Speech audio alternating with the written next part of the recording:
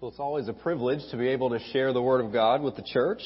This evening we're going to be in 1 John chapter 4. So if you have your Bibles, you can go ahead and turn there. 1 John chapter 4. Our passage will be verses 1 through 6. But before we jump into the Scriptures, I'd like for us to recall you call it a current event from several years ago. It was December 16th, 2016. Has nothing to do with the most recent presidential election, so you can take a breath. Public school officials in Wyandotte County, Ohio, invited one of their state senators to give a lecture to their student body at one of the local high schools. And this actually happened, by the way.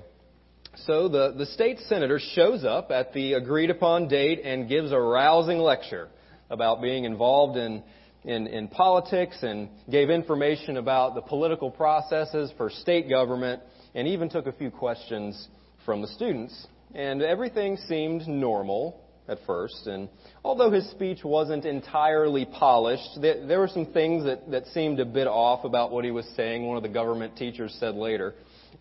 It seemed like he knew what he was talking about. He looked the part and he sounded the part. The problem was this guy was not the state senator.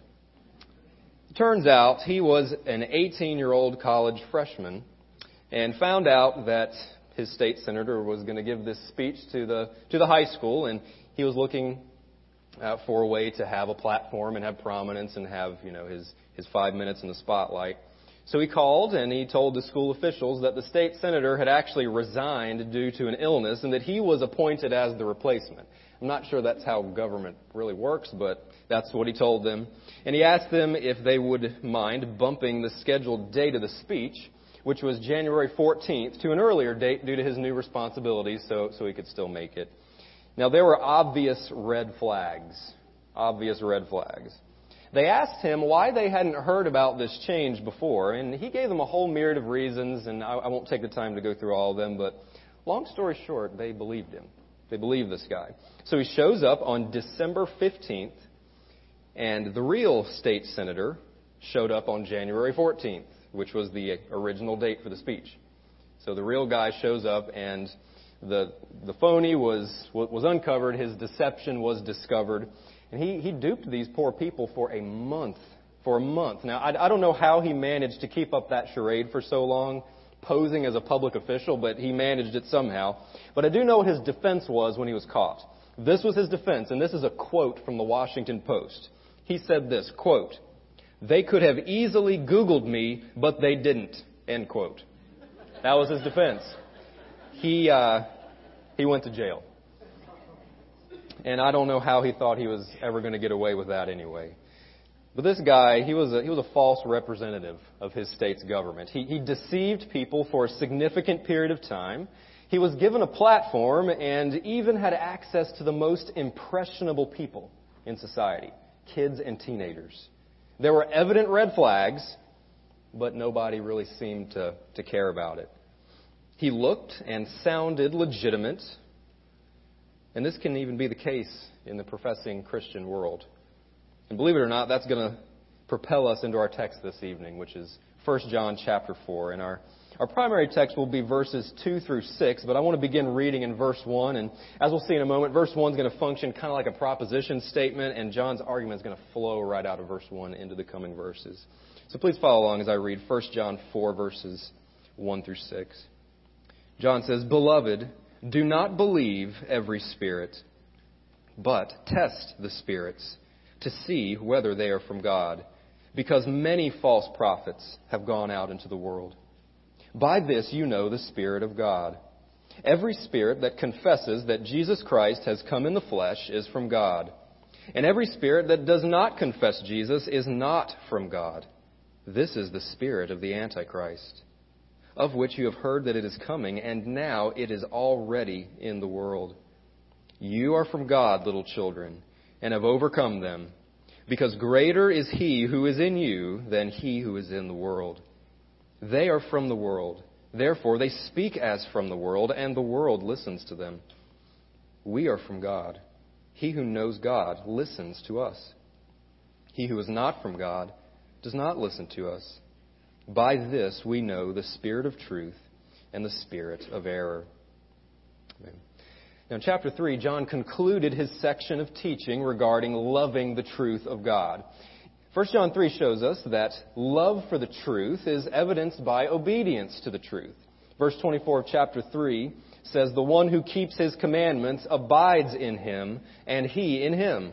We know by this that he abides in us, by the Spirit whom he has given us." So an indicator of saving faith is love for God and his truth as evidence in your obedience to the truth. John now turns from focusing on love for the truth to the importance of belief in the truth, the right truth. From the outset of the temptation of Eve, Satan has sought to distort and deny the Word of God. So in 1 John 4, there is a clear call to discernment. This is about discernment. That's what John is dealing with in our text this evening. Now, before we really jump into the passage, I think it's going to be helpful for us to define the word Spirit for a moment. This word Spirit occurs 8 times in these 6 verses, so it's going to pop up a lot. Verse 1 contains the word twice. "Beloved, do not believe every spirit, but test the spirits to see whether they are from God." So we better have a clear understanding of this word because we've already encountered it twice. And I think sometimes when we read this particular passage, we can inadvertently deny the reality of what's going on here, of what the Scriptures are telling us happens when it comes to false teaching. So what does John mean when he says Spirit? Each of the 8 times this word is mentioned in our passage, it's a form of the word pneuma, which is just the general word for spirit. And I could go through different options for what this word is talking about, but the answer appears in the text itself. So we're going to defer to the Scriptures regarding what the word Spirit is talking about. Look at verse 1 again. "Beloved, do not believe every spirit," singular, "but test the spirits," plural, "to see whether they are from God." Now here's the punchline in verse 1. "Because many false prophets have gone out into the world." The usage of the word Spirit in our text needs to be understood in this context of teaching and knowing whether or not it comes from God. This is biblical doctrine versus false teaching. And the mention of the Holy Spirit in verse 24 of chapter 3 prompts John to inform his readers that other spirits exist as well. Namely, demonic spirits who produce false teachers and false prophets in order to propagate false doctrine. And that's been Satan's goal from the beginning when he tempted Eve, to twist what God said to deceive the masses and raise people up to twist what God says. So before we dive in any deeper, let's understand that this is what drives false teaching, no matter the circumstance. Whether the false teacher is deceived himself or herself, or whether he or she is an intentional deceiver, is inconsequential to this point. John is saying that there is something spiritual that goes on when false teaching is declared. And on the flip side of that coin, there's something spiritual going on when the truth of the Word is declared. And we'll look at that tonight. False teachers simply are not just well-intentioned people simply trying to figure out the Scriptures. John, through the inspiration of the Holy Spirit, recognizes that reality and gives us as believers this warning that many false prophets have gone out into the world, and they are being driven by a spirit, and it's not the Holy Spirit. That's the reality that we're faced with. That's the weight that this passage brings to us as believers. John calls us to test the spirits in verse 1. The verb is dokimazo, which means essentially to examine. It's a term used in metallurgy. You examine the metals to determine their purity and to discover any blemish that might tarnish the value of the metal. So we're not to test the spirits in the sense of poking and prodding and provoking, certainly not, but rather to critically evaluate. We know this as well because John says, do not believe every spirit. Instead of believing every spirit, rather, we are to have discernment. This passage is about knowing the truth from error. And John's letter consistently points to the fundamental characteristics of a regenerate Christian. This, what we're going to talk about tonight in this passage, this is an evidence of regenerating faith. A Christian is somebody who possesses discernment because fundamentally a Christian believes the right things, right? It might not be precise or refined at first, but there should be a desire to cultivate that and a growth in maturity toward the truth. So in verses 2 through 6, there's instruction in how we as believers are to discern what is of God and what is not. I've heard MacArthur say recently, the greatest threat to the Western evangelical church is a lack of discernment. And I think that's very true. So how do we know what the truth of God is? Well, the truth of God is the Word of God, right? It's God's inspired Word. It's His revelation to us. The message of God is found in the Word of God. It's not found in subjective feelings. It's not found in voices out in the woods. It's found in the Scriptures. But what about those who look and sound Christian, who have a platform and a following, but something about their message is just off? Maybe they even have the Word in their hand, but something is just off. That's what this passage is primarily concerned with. So we have a call to Christian discernment in this passage. And John provides 3 evidences to discern truth from error. 3 evidences to discern truth from error. The first one being the contents of its confession, verses 2 and 3. Secondly, the core of its power in verse 4. Then lastly, evidence 3 is the context of its message in verses 5 and 6. And we'll go through these individually. So let's begin with evidence 1, the contents of its confession in verses 2 and 3. By this you know the Spirit of God. Every spirit that confesses that Jesus Christ has come in the flesh is from God. And every spirit that does not confess Jesus is not from God. This is the spirit of the Antichrist, of which you have heard that it is coming, and now it is already in the world. This is the first evidence that helps us discern truth from error, the contents of its confession. What is the main characteristic of a false prophet? False prophecies, right? Prophecies that don't come true. False teachings that lead people away from God and lead people away from the truth of Scripture. The content of what somebody says is important. Specifically, in this context, in 1 John 4, what is said about Jesus Christ. So within this evidence, we have the spirit that confesses Christ is from God, in verse 2, and the spirit that does not confess Christ is not from God. Pretty simple structure for us tonight. Look at verse 2.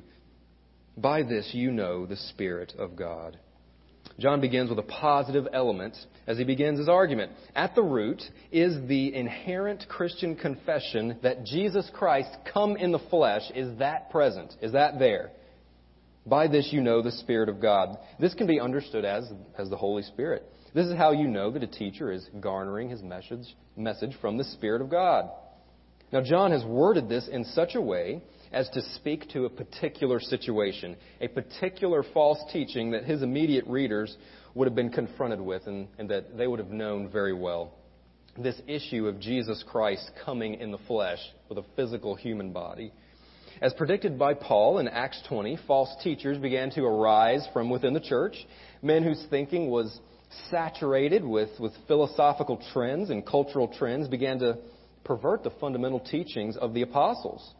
And this is verified by John in verse 1 by his saying that many false prophets have gone out into the world. Now, where have they gone out from? Sadly, many go out from the church. This is the case even today. You look at a majority of the false teachers today who are perpetuating perverted Christian doctrine and exporting it into the rest of the world, you eventually find out that many of them, if not all of them, came out of gospel preaching and Bible-believing churches. That's the biblical reality there. 1 John 2, verse 19, they went out from us, but they were not really of us. For if they had been of us, they would have remained with us. But they went out, so that it would be shown that they are all not of us. This is the sad reality that we're faced with sometimes. These specific false teachers John is referring to were within the church, and they advocated a new and unbiblical way of thinking about their faith that we now know and refer to as Gnosticism. And if you studied Gnosticism at any length, you quickly realize that it is not biblical doctrine. It is a heresy. You cannot believe it and be a Christian because it perverts so much of what God says in His Word. Gnosticism was heavily influenced by the philosophers of the day, and they advocated this type of dualism, which asserted that physical matter was inherently evil and the soul was inherently good. And even though they did affirm certain aspects of the deity of Christ, they denied his humanity and twisted the doctrine of the incarnation in order to try and preserve Jesus from evil. Imagine that, preserving Jesus Christ from evil. This messed up so many elements of their thinking. This messed up their bibliology, what they believed about the Scriptures, because there was no authority from which these false teachers spoke. It was the philosophical academics who claimed a type of mystical knowledge that only the initiated were privy to. So no authority of Scripture. This heresy wiped out the biblical atonement. Because if Jesus were not a man with a physical body who physically suffered and physically died, then the substitutionary sacrifice of Christ wouldn't have been acceptable to God. We know that from Hebrews chapter 2. He had to become like his brethren in all things so that he might become a merciful and faithful high priest and to make propitiation for the sins of the people. So biblical atonement was gone. This heresy also influenced their hamartiology, what they believed about their own sin. They believed that because their physical bodies were inherently evil, but their souls were inherently good, they could commit sinful acts with their bodies, and it didn't really matter because there was no connection between their body and their soul. Therefore, all acts of immorality were permissible, and disregard for God's holy standard was encouraged among these professing Christians. So a biblical understanding of sin and their need for a Savior was gone. The beginnings of this belief system is what John is combating here with this simple statement in verse 2 of Jesus coming in the flesh. Now, it's not likely that explicit Gnosticism is walking around in our backyards today. So why go through that?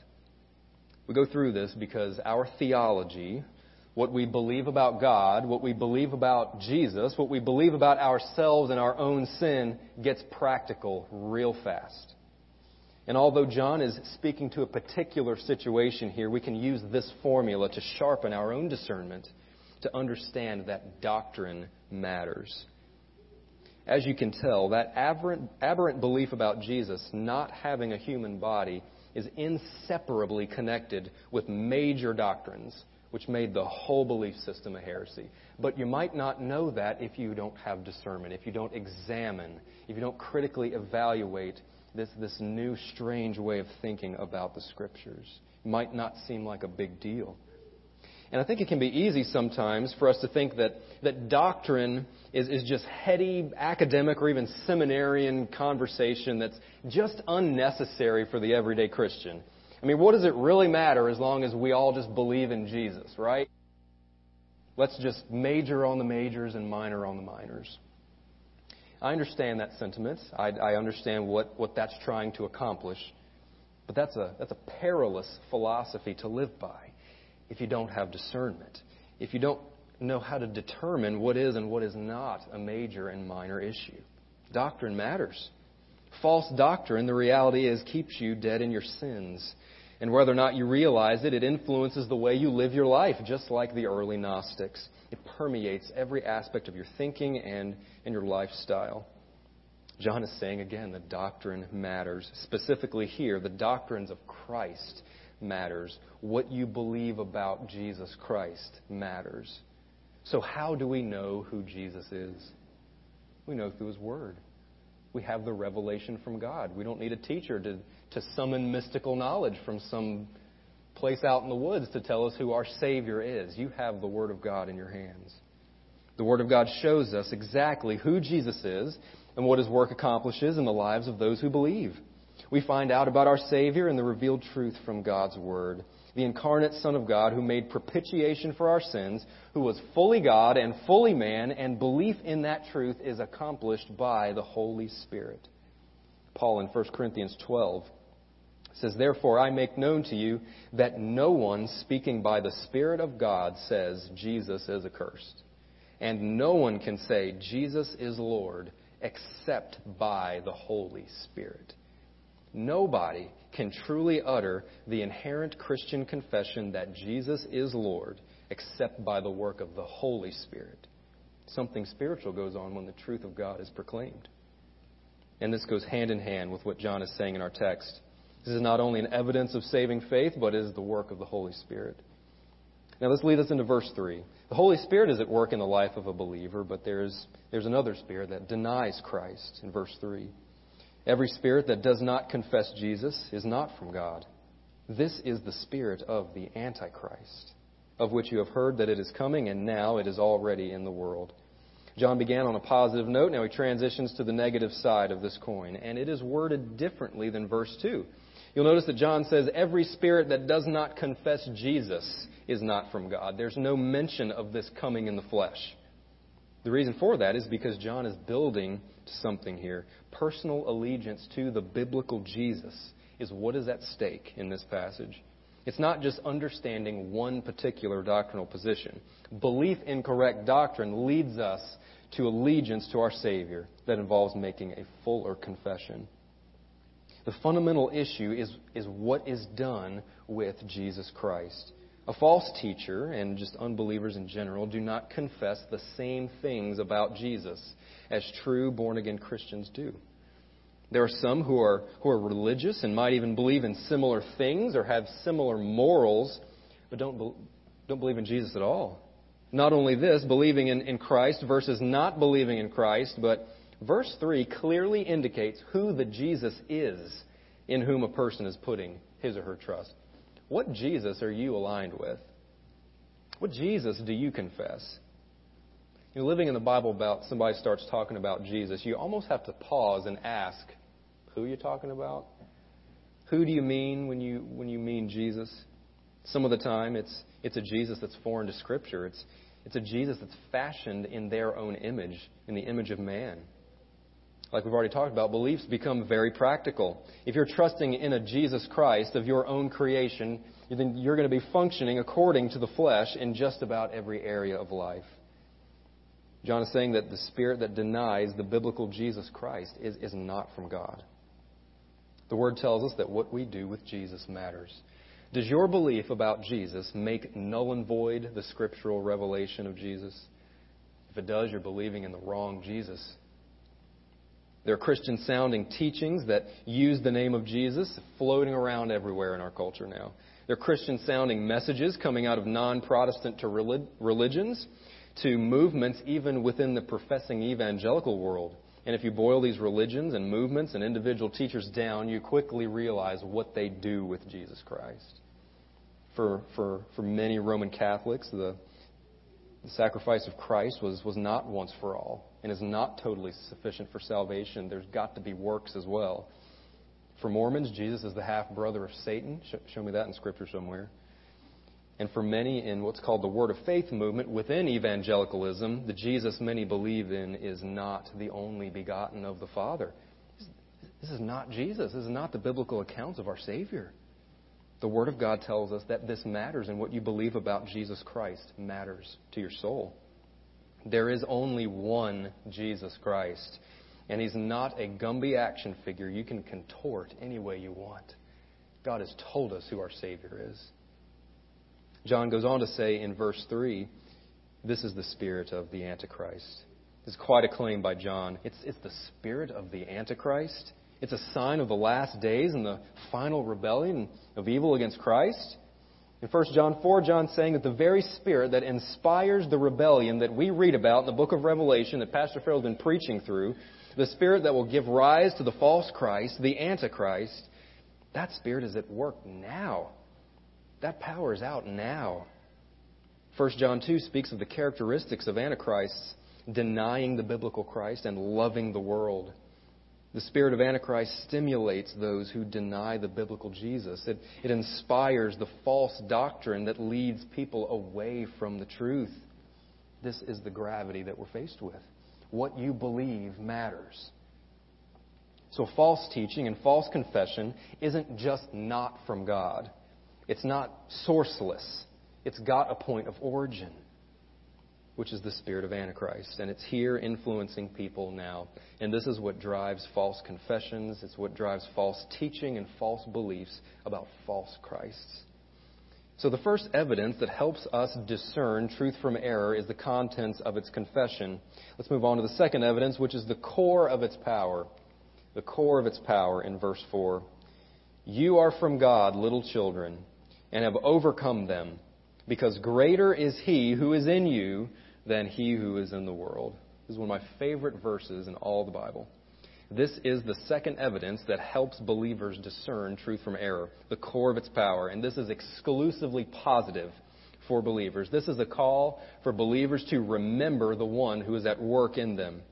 The evidence is the power of God which is at work through the biblical gospel in the life of a believer. So within this evidence, in this verse, there's the surpassing greatness of the one who is in us and the insufficient power of the one who is in the world. You are from God, little children. John is sharpening a contrast here. You are from God in divergence from the spirit of the Antichrist. You are not from the spirit of the Antichrist, believer. You are from God. Your source is God. These are such rich words. You are from God, little children. The children of God are specifically addressed. It's a term of endearment. It's familial language. There are times in John's letter when he refers to his readers this way, and there are times when John specifically defines believers as children of God. In fact, believers are referred to this way 9 times in the book of 1 John. An example of that is 1 John 3, verse 1. See how great a love the Father has bestowed on us that we would be called children of God, such as we are. Also in verse 7, little children, make sure no one deceives you. The one who practices righteousness is righteous, just as he is righteous. If you are in Christ, if you're a believer, then you are children of God, and you serve Him by obeying His word. The regenerating power of the gospel is evidenced through the life of a believer. The power of the truth of God is evidenced in a born-again Christian. And John calls believers not to be deceived in 1 John 3. Our text this evening is simply a reinforcement of what John has already stated in previous passages. Do not be deceived. And here in 1 John 4, here's how you know if a spirit is deceptive. What power is at work through the message that's being proclaimed? The regenerating power of Christ through the truth of God is evidenced through biblical repentance of sin and new life. Titus 3, 5, and 6, another favorite passage of Scripture. He saved us, not on the basis of deeds which we have done in righteousness, but according to His mercy, by the washing of regeneration and renewing by the Holy Spirit, whom He poured out upon us richly through Jesus Christ. There is regeneration in the life of a child of God. The power of God is evidenced through the life change that comes in salvation. So again, it is the utmost importance what is done with the person and work of Jesus Christ, because He is the basis of salvation. John also says that believers have overcome them. You are from God, little children, and have overcome them. John's optimism is showing here with these words. He's utterly confident that victory has been achieved. It's already happened. It's an assured victory for a believer. The power of God is evidenced in the life of a believer, specifically having overcome them. Now, the natural question is, who is the them? Who is John talking about? Who has been overcome? Well, the text shows us who they are, who the them is. The previous verses have told us. It's the false prophets and false teachers and the spirit of Antichrist. He is referring to the ones who uphold and drive error. Now, John's not saying that they've all been driven out of the church physically or they don't have the ability to still teach their false doctrine. Just turn on TBN or Daystar and you can see false teachers with big stages and followings all the time. John is saying to us, because you are from God, you have the ability to withstand error and not be deceived. This is the mark of a Christian. A redeemed child of God is not led away by the deceivers and their message. We have overcome them in that sense. Paul's speaking to the redeemed believers in Ephesians 4, and he says this very thing. Believers are not to be thrown around by every wind of doctrine or by everything that might sound Christian and good to the ears. But we are to speak the truth in love. Paul doesn't say speak error in love. Speak the truth in love. Knowing the truth matters to your Christian walk. Believers possess a power, if you will, that ensures triumph over false belief. But it's not due to any innate strength that you possess in of yourself. But it's due to the fact that the one who is in you, the one who is in a believer, is greater than the one who is in the world. The power is all God's. The work is all God's. Look at verse 4. Because greater is He who is in you than he who is in the world. We have on display for us here the surpassing greatness of the one who works in us. And this verse is pulled out of its context a lot, and it's easy to do that. I admit it's really easy to do that because this is a universal truth. God is greater. He's greater. There's no circumstance, no diagnosis, no natural disaster, no financial crisis, and nobody else's sin against you that undermines the greatness of the living God. It's a scriptural reality. Believer, the one who you are from, the one who's raised you to life from the helpless state of sin, the one in whom you have your allegiance is greater than any circumstance you find yourself in. The Lord Jesus Christ says this in John 10:28. I give eternal life to them, and they will never perish, and no one will snatch them out of my hand. My Father, who has given them to me, is greater than all, and no one is able to snatch them out of the Father's hand. All of Scripture affirms that God is greater than anything you might encounter in your life. But let's not forget as well that John's saying this right here in this passage for a specific reason in this context. We can see the surpassing greatness of the one who works in us, but not in an abstract way. We also see the insufficient power of the one who is at work in the world. These go hand in hand. Because greater is He who is in you rather than he who is in the world. John's not abstractly stating that God is greater. God is greater than something. He is greater than a power that is perilously dangerous to you. This comparative particle, than, is the hinge of this passage. And I think it may be a significant word in our 6 verses tonight because so many implications fly off the page. The power of the one who is at work in the world, the power of the spirit of Antichrist, the deceptive power of the devil, is not what is at work in you, believer. Rather than that, the greater one, who is the living God, is in you, believer. The power of the one who is in the world is insufficient. The power of the one who is in the world cannot and does not compare to God. John tells us that the cause of your victory over false doctrine and false teachers is the overwhelming power of God over the deceiving powers of the devil. You have overcome the deceivers. You are not led away from your Savior because the greater one is at work in you. The message and messengers of false teaching aren't the only ones who've been overcome. But the very power that drives their message has been overcome. The spirit of Antichrist has been overcome by the living God, and that is in you. The living God is in you. The power of deception has not overtaken you. And there is not a greater spiritual power that needs to be overcome for the sake of your soul. The deceptive power of sin is what leaves you condemned before a holy God. You are helpless in of yourself. You're unable to conquer this power. You are deceived to the nth degree apart from the Holy Spirit of God, opening your eyes to the reality of the atoning work of Christ. And this is done through hearing the truth of God, the gospel. 1 John 3, verse 8. The one who practices sin is of the devil, for the devil has sinned from the beginning. The Son of God appeared for this purpose, to destroy the works of the devil. You see what John's getting at here? The Son of God, Jesus Christ, annihilates the works of the devil, utterly obliterates the works of the devil. The greater one is in you rather than the one who is in the world. The power of the devil has been overcome in your life by the Lord Jesus Christ. No false teacher, false doctrine, or spiritual power of the devil has the ability to steal you from God.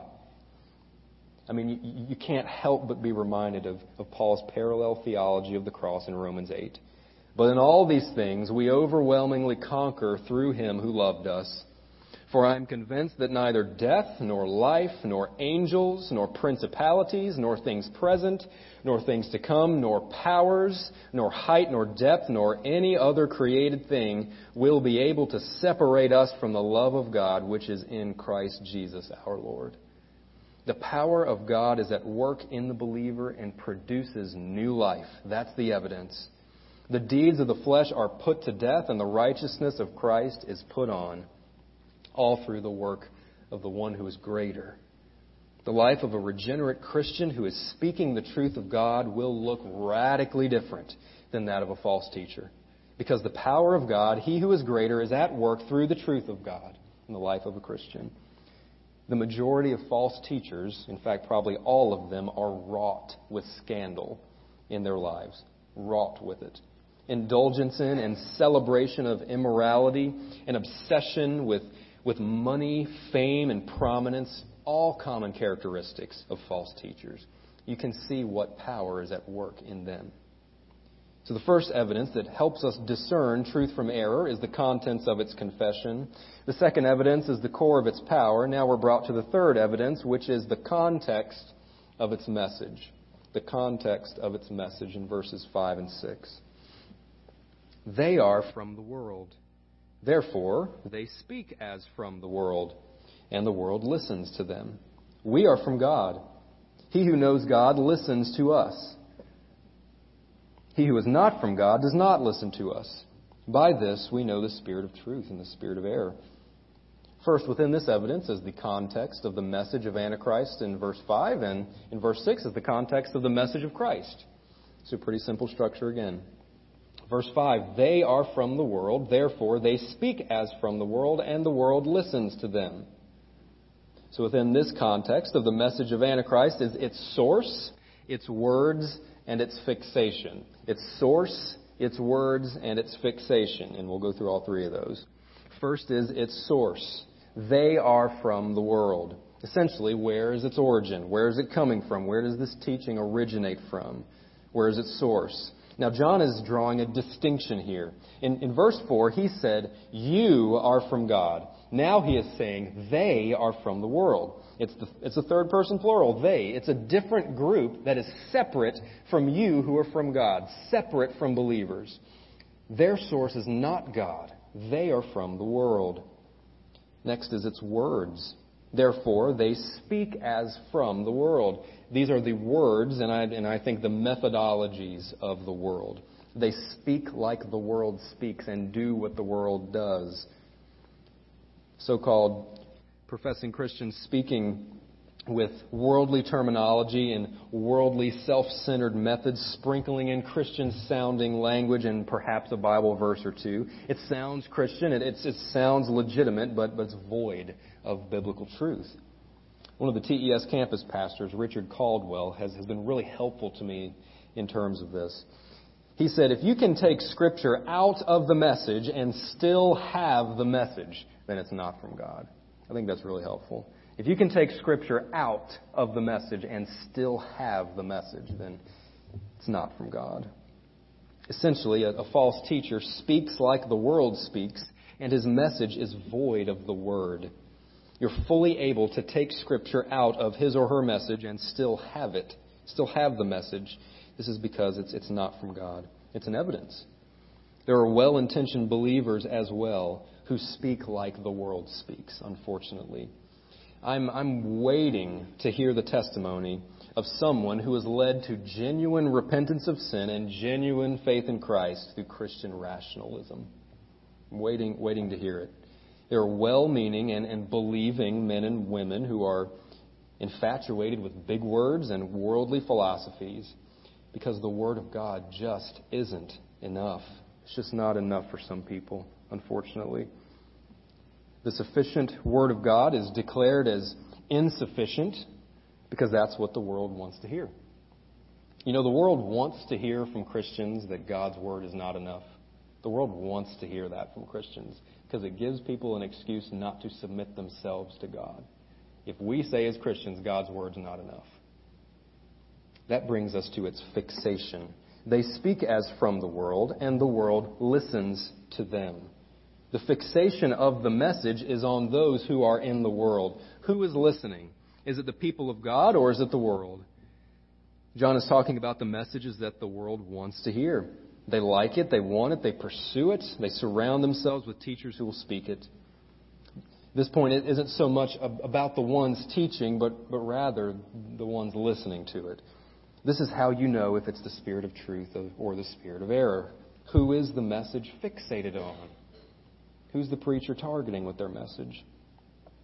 You know 2 Timothy 4 verse 3, for the time will come when they will not endure sound doctrine, But wanting to have their ears tickled, they will accumulate for themselves teachers in accordance to their own desires.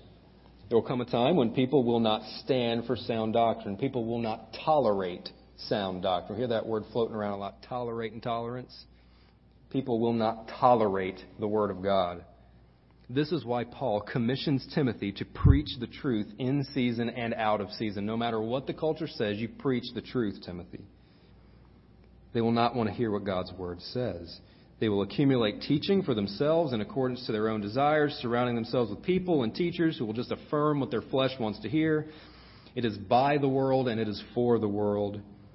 Not only the Word of God being outright denied, but the Word of God being twisted. And we see this today. People trying to find ways to use the Word of God to justify all manner of aberrant behavior and lifestyles while still claiming faith in God. The truth of Scripture being twisted in order to ease the consciences of those who desire to live according to the flesh. John is desperately trying to make a distinction between truth and error. We must be about knowing the truth. And that brings us to verse 6, the context of the message of Christ. We are from God. He who knows God listens to us. He who is not from God does not listen to us. This is the context of the message of Christ. And within this context is its source, its fixation, and its rejection. Its source, its fixation, and its rejection. And again, we'll go through each one of those. First is its source. We are from God. This is our source. John is saying again that we are from God. Now, he's not doing this just to re-emphasize that fact. He is re-emphasizing it, but his primary purpose is to draw distinction.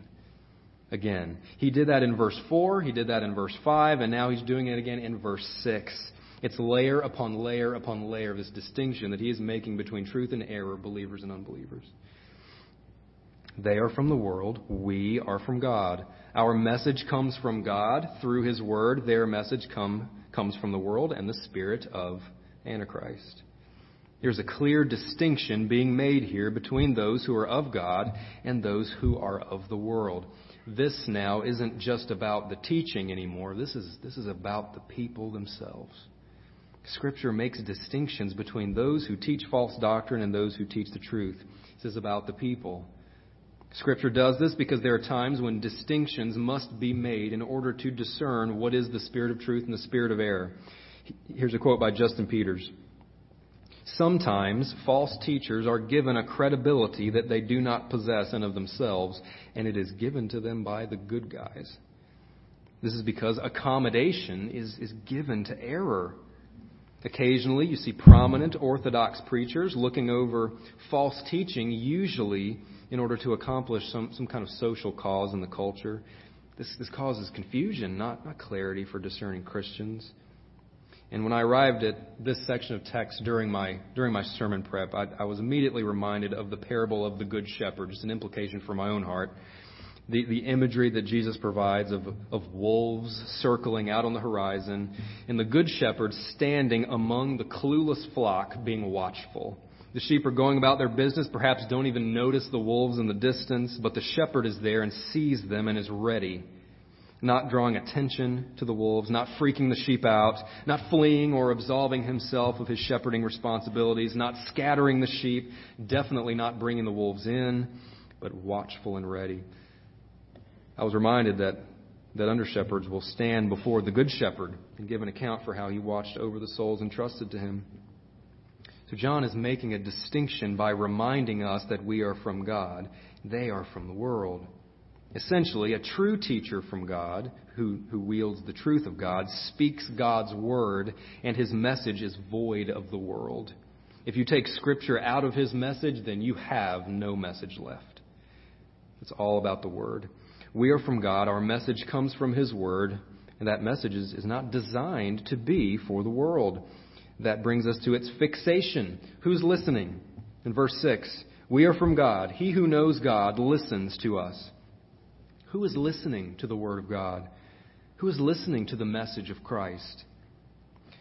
Back to the parable of the Good Shepherd in John 10. Jesus says, I am the Good Shepherd, and I know my own, and my own know me, even as the Father knows me, and I know the Father. and I lay down my life for the sheep. I have other sheep which are not of this fold. I must bring them also, and they will hear my voice, and they will become one flock with one shepherd. Those who are of God know his voice. Believers and those who will be believers listen to his voice. Listen to the word of God. The people of God listen to the message of God that's given from the word of God. So how do you discern spirit of truth from the spirit of error? Who's listening? Who's listening? Is it the world or is it the church? The true church. Not only that, but lastly, who says no? Who hears the word of God and says no? He who is not from God does not listen to us. This is its rejection. Who is rejecting the word of God? Again, John is adding layer upon layer to this distinction that he's making with these contrasts. Who is listening to the word and who's rejecting it? Who is heeding the truth and who is saying no? A consideration from this verse is that we should be reminded that many will reject the truth. A common objection to biblical discernment today is this. Look at all the people that are following this guy's teaching. Look at all the people in this movement over here. Something must be right. The Spirit of God must be at work in this man and in this movement over here. I think we ought to be careful of mass mobs who are following certain movements or new ways of thinking about Scripture. Jesus himself says in Matthew 7, "Enter through the narrow gate, for the gate is wide and the way is broad that leads to destruction, and there are many who enter through it. For the gate is small and the way is narrow that leads to life, and there are few that find it." Christ always said that his followers are going to be the minority until he returns and establishes his kingdom. Large numbers of people are going to reject him. That's why we must be about the Word of God and not be deceived. Many are walking the broad path. Many are deceived. This is why discernment is so necessary. The reality is there may be a spirit at work in and through a false teacher, but it is not the Holy Spirit. We must know the truth. We as believers are from God, the Scripture says. We have the truth, so let us proclaim it. This world and those in it are dying in their sins, apart from God, completely deceived. The only thing that can change a person's heart is the transforming power of the gospel. No worldly methodologies, no worldly terminologies. The gospel changes people's hearts. Paul describes the gospel as the power of God for salvation to everyone who believes. And we have that message. You have that message in your hand. By this we know the spirit of truth and the spirit of error. Our text is rounded out by this final reminder that we know the spirit of truth and the spirit of error by these evidences: the contents of its confession, the core of its power, and the context of its message. I hope you see how abundantly important it is to get the truth right, to get Jesus Christ right. Our Savior who made propitiation for our sins, whose once-for-all sacrifice is totally sufficient for you, and whose righteousness is given to you when you repent and believe. Why would you want or need any other message than that? Let's pray together.